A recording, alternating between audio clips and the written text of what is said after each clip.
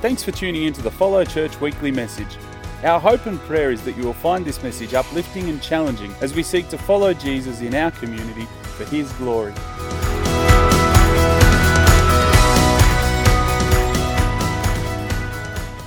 Luke chapter 2, 22 all the way to verse 40.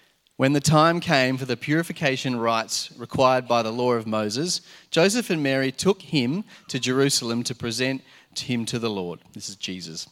As it is written in the law of the Lord, every firstborn male is to be consecrated to the Lord, and to offer a sacrifice in keeping with what is said in the law of the Lord, a pair of doves or 2 young pigeons. Now there was a man in Jerusalem called Simeon, who was righteous and devout. He was waiting for the consolation of Israel, and the Holy Spirit was on him. It had been revealed to him by the Holy Spirit that he would not die before he had seen the Lord's Messiah. Moved by the Spirit, he went into the temple courts.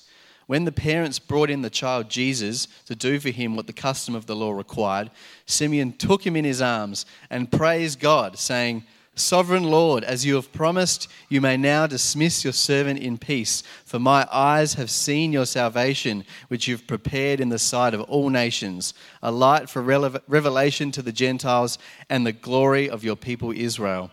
The child's father and mother marveled at what was said about him.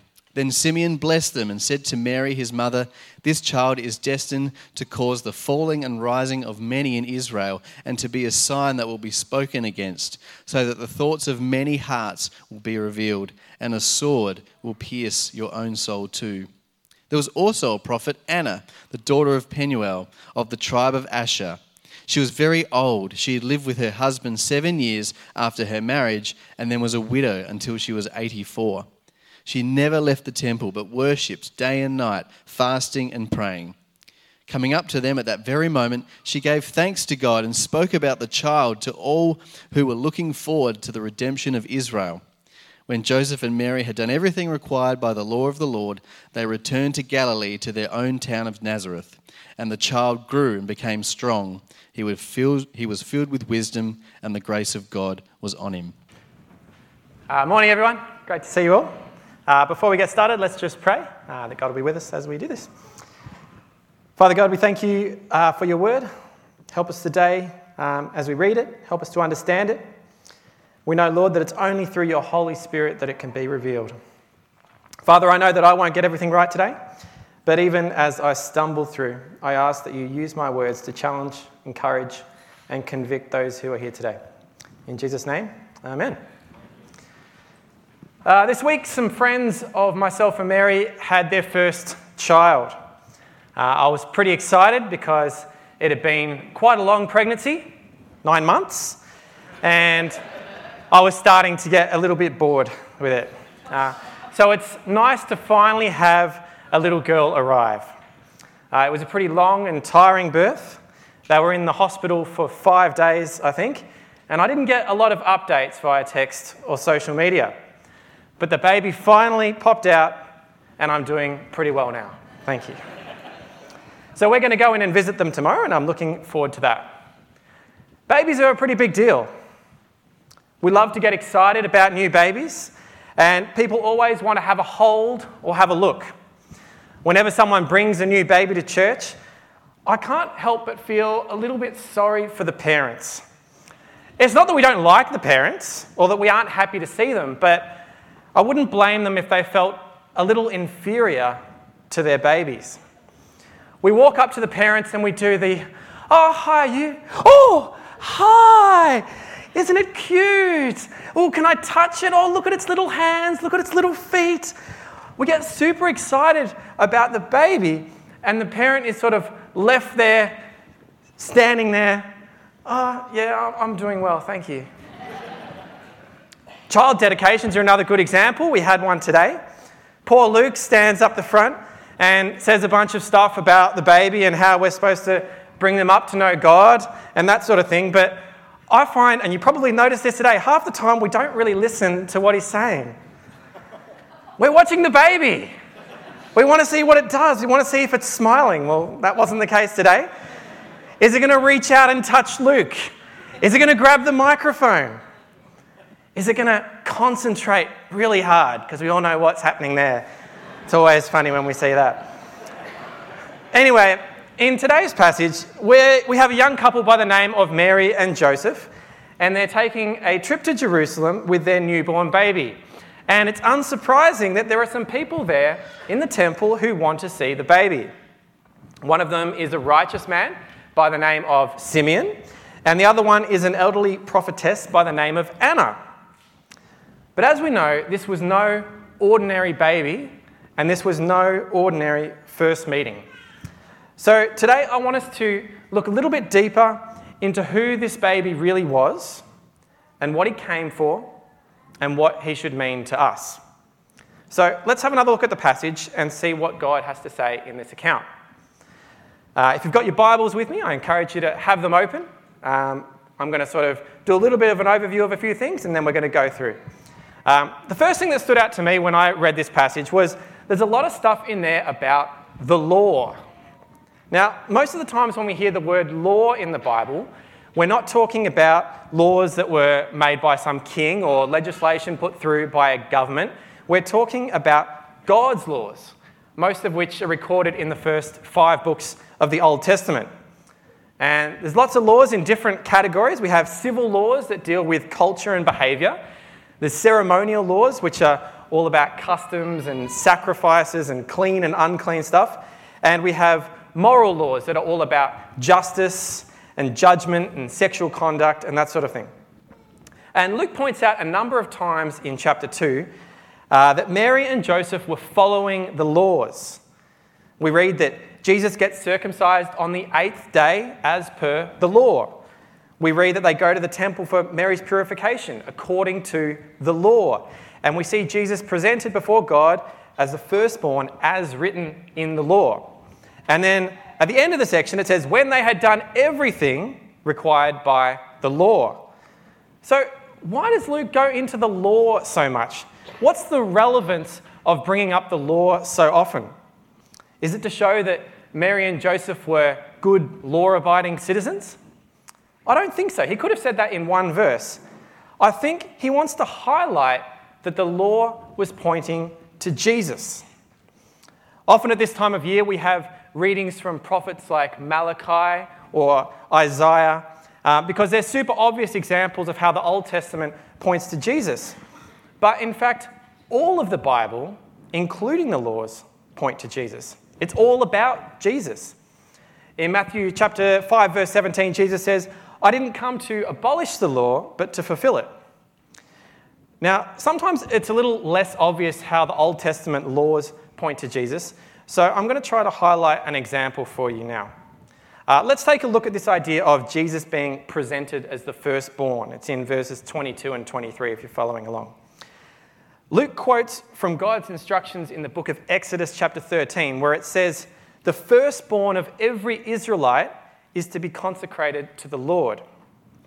This dates back to the Old Testament when God rescued the Israelites from slavery in Egypt, which of course is when God killed every firstborn son living in Egypt, both people and animals.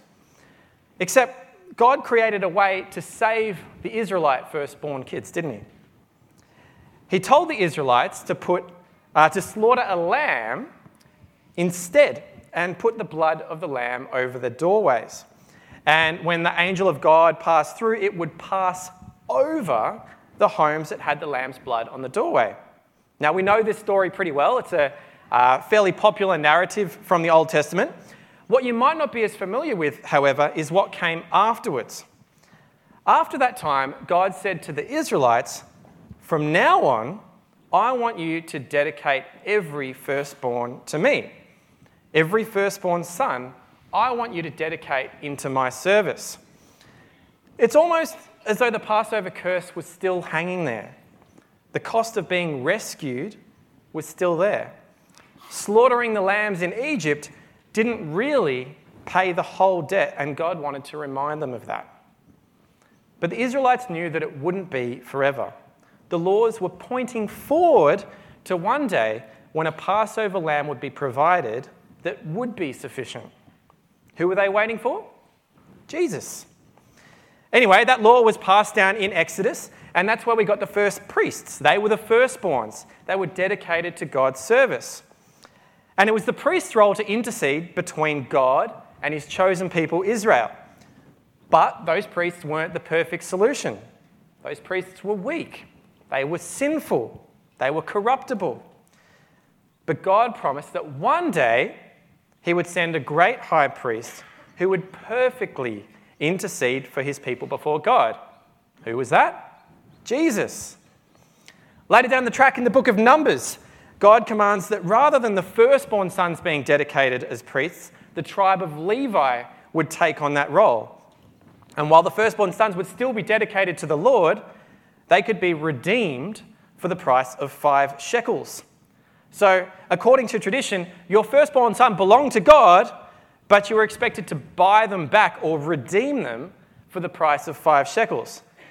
But this too was a symbol, a sign looking forward to one day when a great Redeemer would come and redeem his people once and for all. Who was that? Jesus.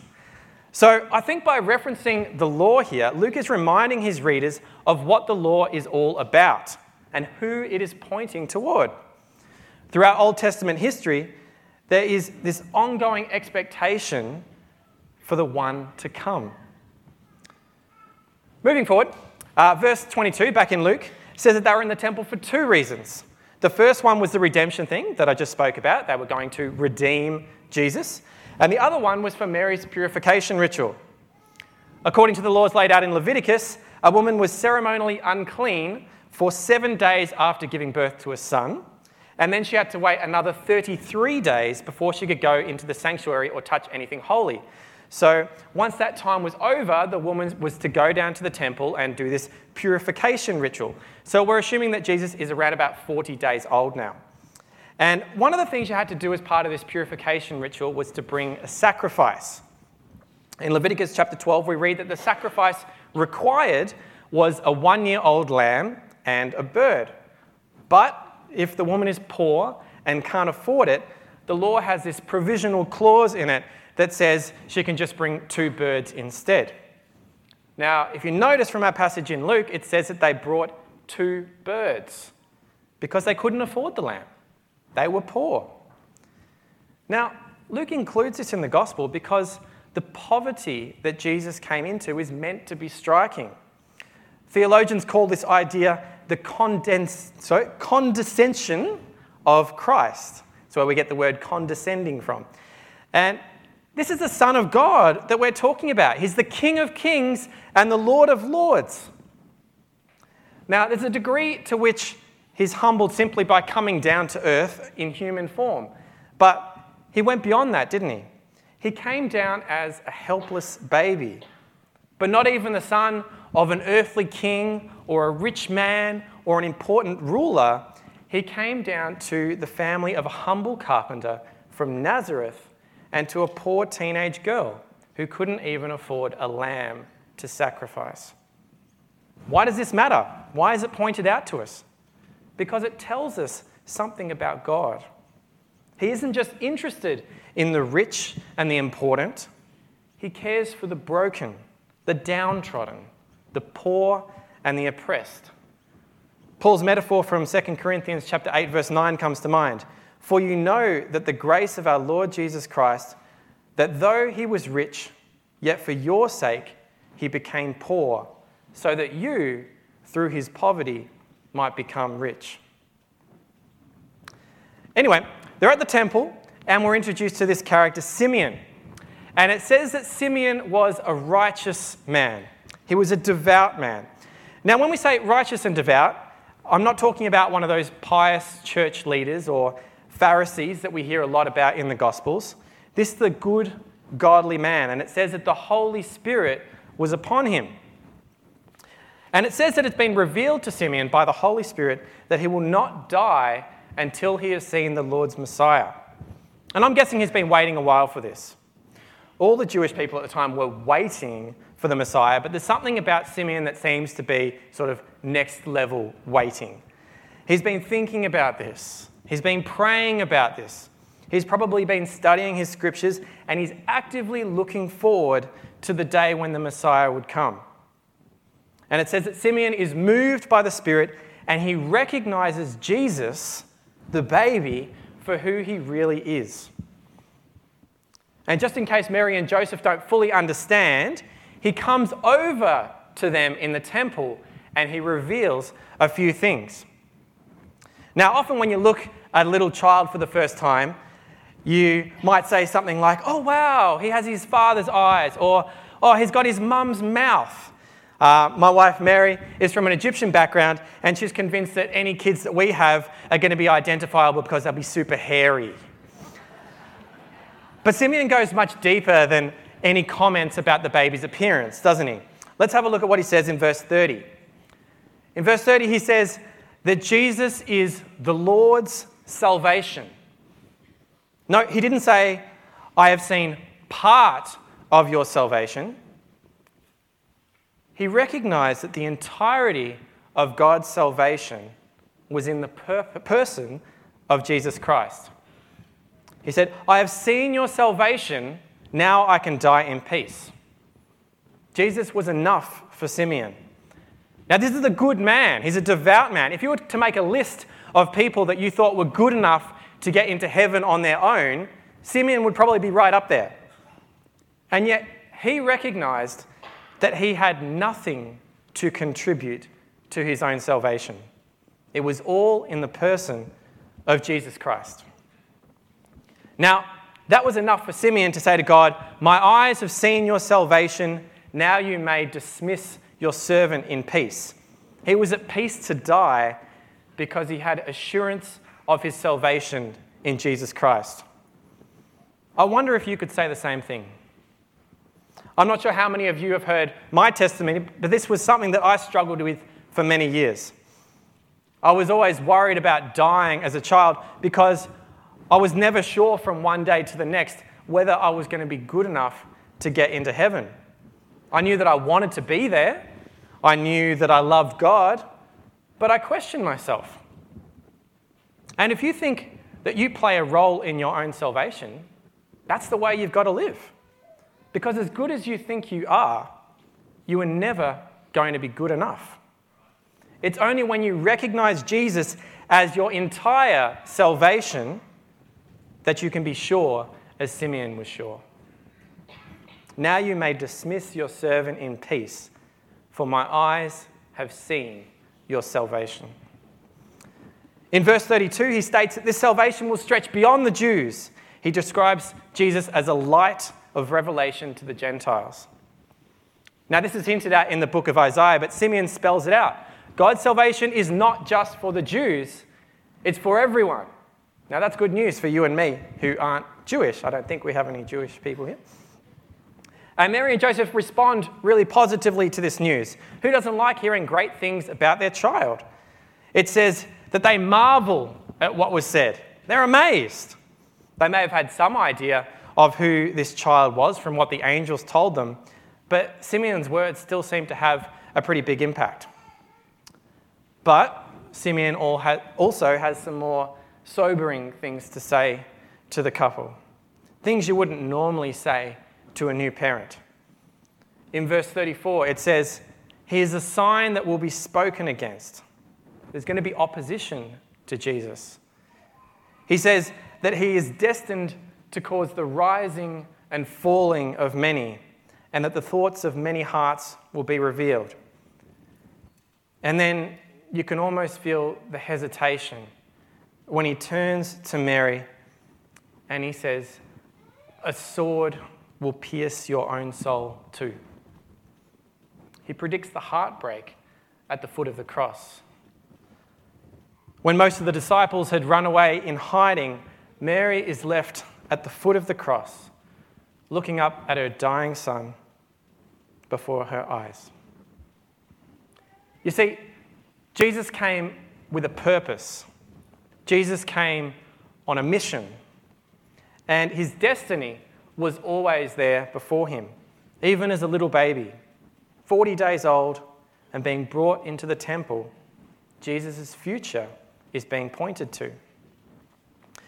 Sometimes I think we tend to lose a little bit of sight of this at Christmas. For those of us here today that are Christians, we're very conscious about remembering the Christmas story at this time of year, that Jesus was God and that he came to earth as a baby. And it's all very well and good to celebrate Jesus coming to earth as a baby. The incarnation of God is a very profound and amazing thing. And I don't want to detract from that at all today. But what I want you to remind you of is why it had to happen. Jesus came to save us. Simply coming into the world was not enough. For Jesus to be the Saviour of the world, like Gabriel proclaimed in Matthew chapter 1, and as the angels saying to the shepherds in Luke chapter 2, coming into the world as a baby was not going to cut it.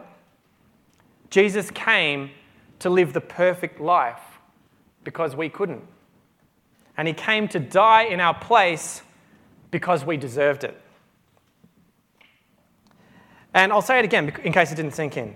Jesus came to live the perfect life because we couldn't, and to die in our place because we deserved to die. Simeon knew this. Simeon read the signs in Scripture, and through the Holy Spirit, he knew what was going to happen. And so he praised God. Straight after Simeon, this lady, Anna, shows up in the temple. Oh, shows up in the conversation anyway. It says that she's always been in the temple. And like Simeon, she has been waiting for Jesus. And when she sets her eyes upon the baby with his parents, it says she gives thanks to God and speaks about the child to all who were waiting for the redemption of Jerusalem. Now, the original passage I was given for today stopped at verse 34, but I really wanted to go up until verse 40 because I wanted to keep this part in about Anna, because I think she sets a great example for us. It tells us that Anna is old. She's been with her husband for 7 years and then widowed until age 84. Some commentators even interpret the original text as saying that she had been widowed for 84 years, placing her at an age around 105. So she's an old lady. And the text says that she is faithful and devout. She never left the temple, and she was always worshipping and fasting and praying. And Luke doesn't give a lot of other details about Anna. And it made me wonder, if she's spending all of her time in the temple, does she live there? Who provides for her? Does she have a job? How is she in such good health given she's so old and she spends all this time fasting? If I miss one meal, or if I don't have a coffee in the morning, I cease to function. But whatever is the answer to those questions, she makes it work, and she sets this wonderful example as a woman of God. She earnestly waits for her Messiah.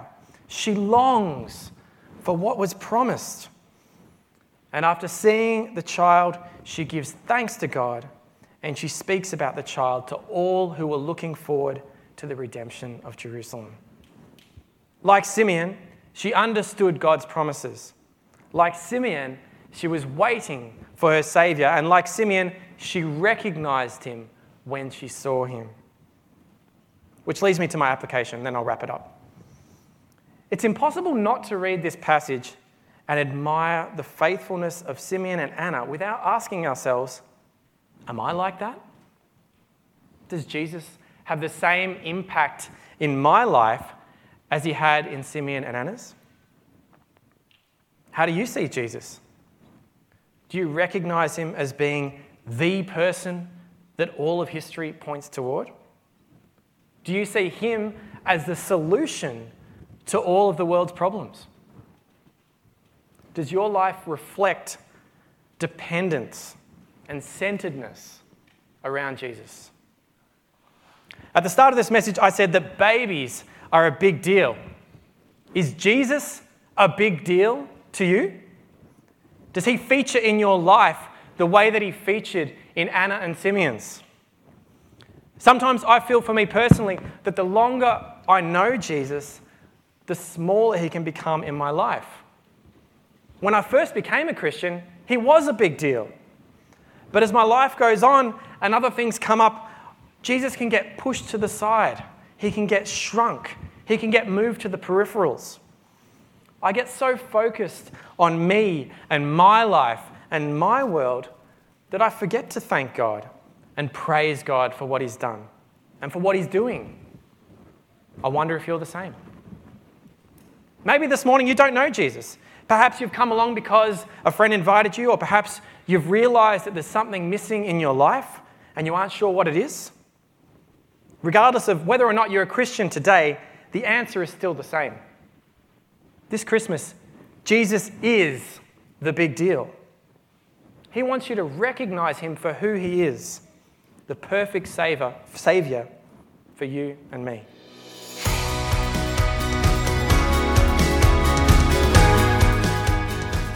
Thanks for listening to our message this week. If it stirred your heart and you would like to talk to someone more about it or pray with someone, please get in touch with us at info@follow.church, and one of our pastoral team will get back to you as soon as possible. If you'd like more information about Follow and our various ministries, including weekly service times and location, please check out our website, www.follow.church. Thanks again for joining us. God bless.